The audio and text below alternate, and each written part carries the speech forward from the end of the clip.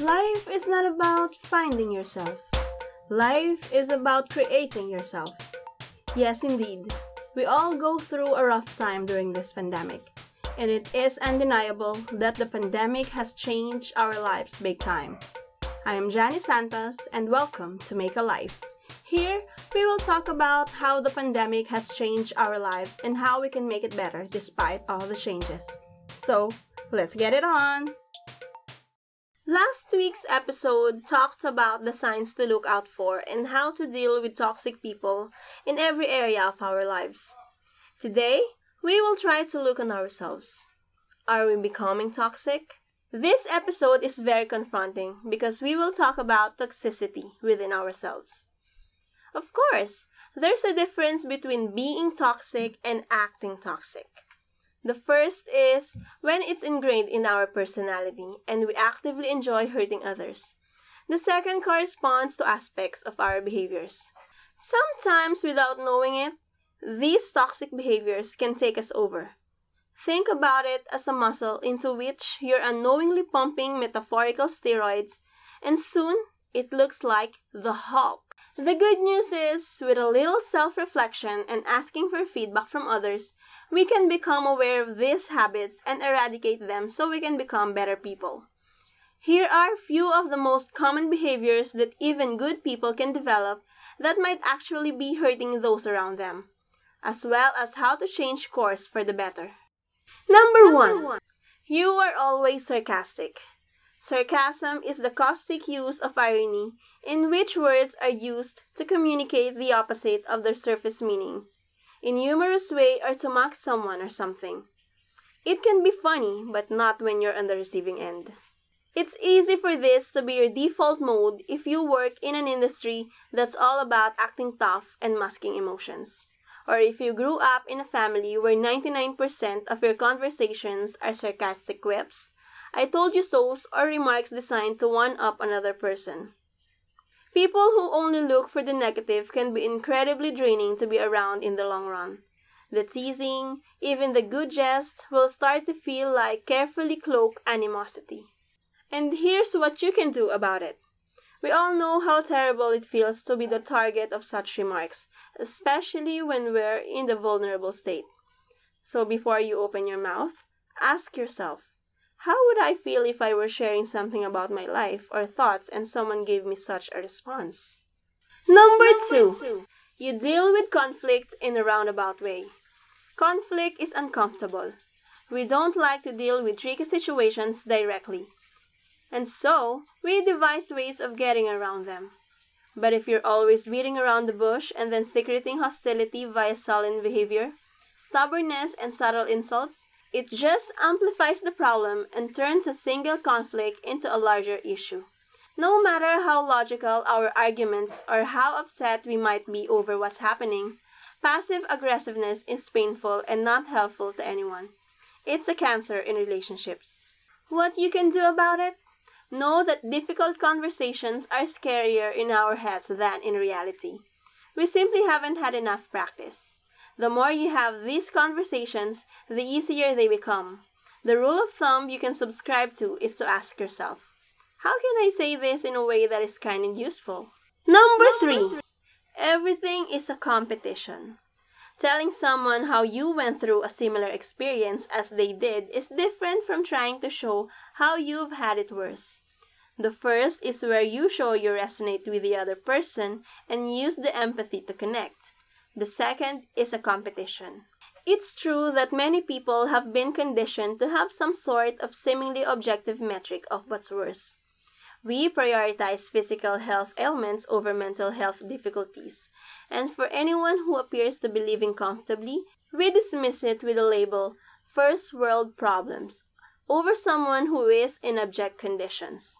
Sometimes we're filled with indignation if we've been through worse and think, how dare they? Or sometimes we genuinely believe someone is being weak and should just suck it up because we have done so ourselves.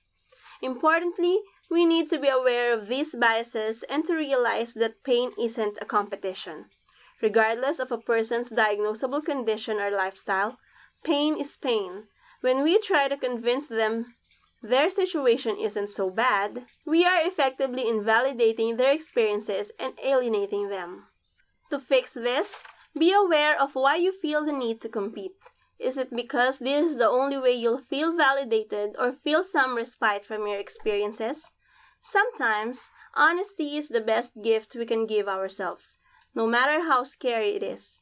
This way, we can truly have empathy for ourselves and others. Number 4. You turn everything into a joke. We've all met the person who ends everything with, haha, and has to make a joke out of everything, even the most serious and saddest stuff. Maybe it's because we don't know how to deal with a situation, or we feel uncomfortable as it rips open old emotional wounds, so we try to escape via lightheartedness. To fix this, well, it's okay. You don't need to have the answer to everything right now. Simply say, I feel a little uncomfortable and uncertain because I'm not used to this.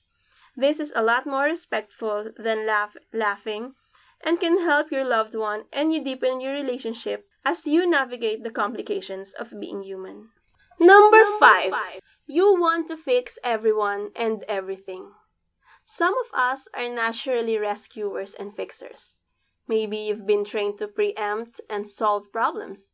Or we unconsciously get drawn to similar relationships to fix a dynamic we were in when we were younger. Or maybe you simply love to provide solutions.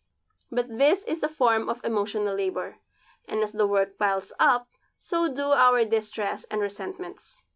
Put simply, other people aren't our projects. And just because we can solve a problem doesn't mean we should. The responsibility is squarely in the hands of the issue holder, who may not even see it as a problem. What you can do about it? Here's the deal.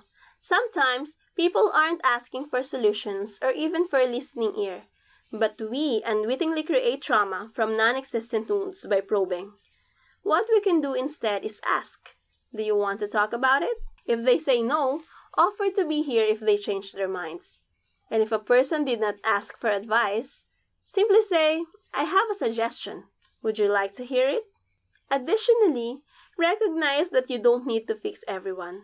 Learn to accept people's flaws. Help them when asked, and if necessary, withdraw from those relationships where the person's behaviors are seriously affecting you in a negative way. There's no need for you to shoulder every single person's problems and accompany them all on their development journeys.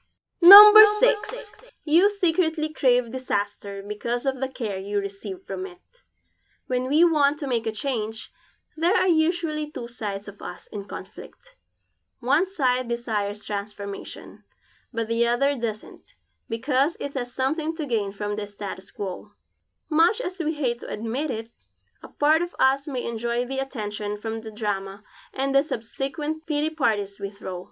A sign that we love the attention from pity parties is that we ask for solution only to shoot them down.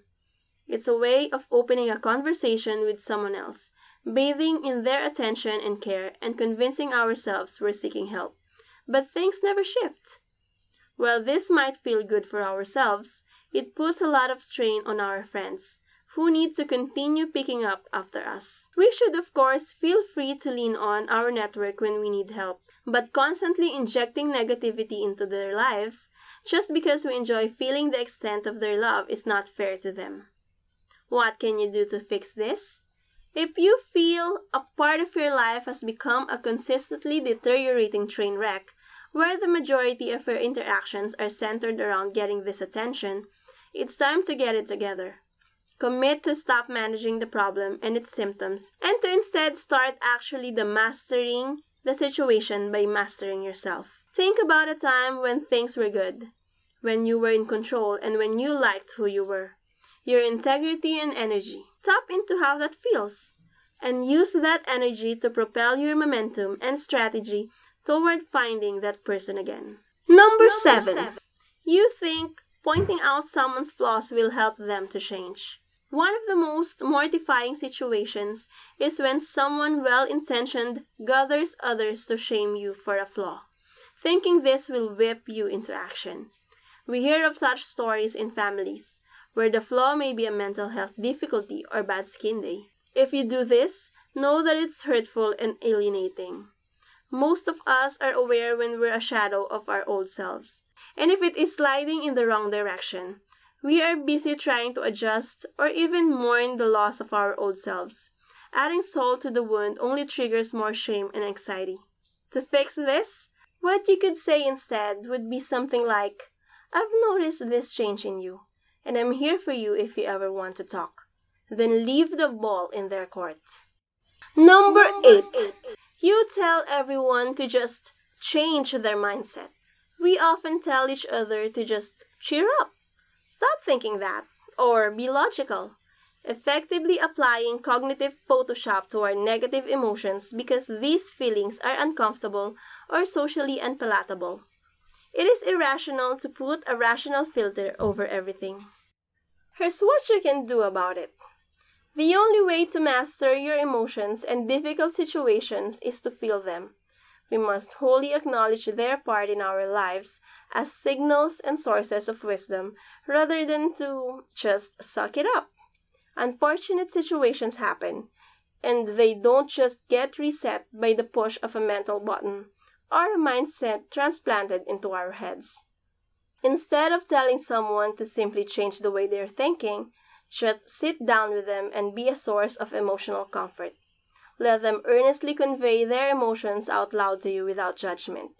Sometimes, this is all that's needed for them to regain some semblance of emotional equilibrium so they can set out to tackle their problems. Number 9.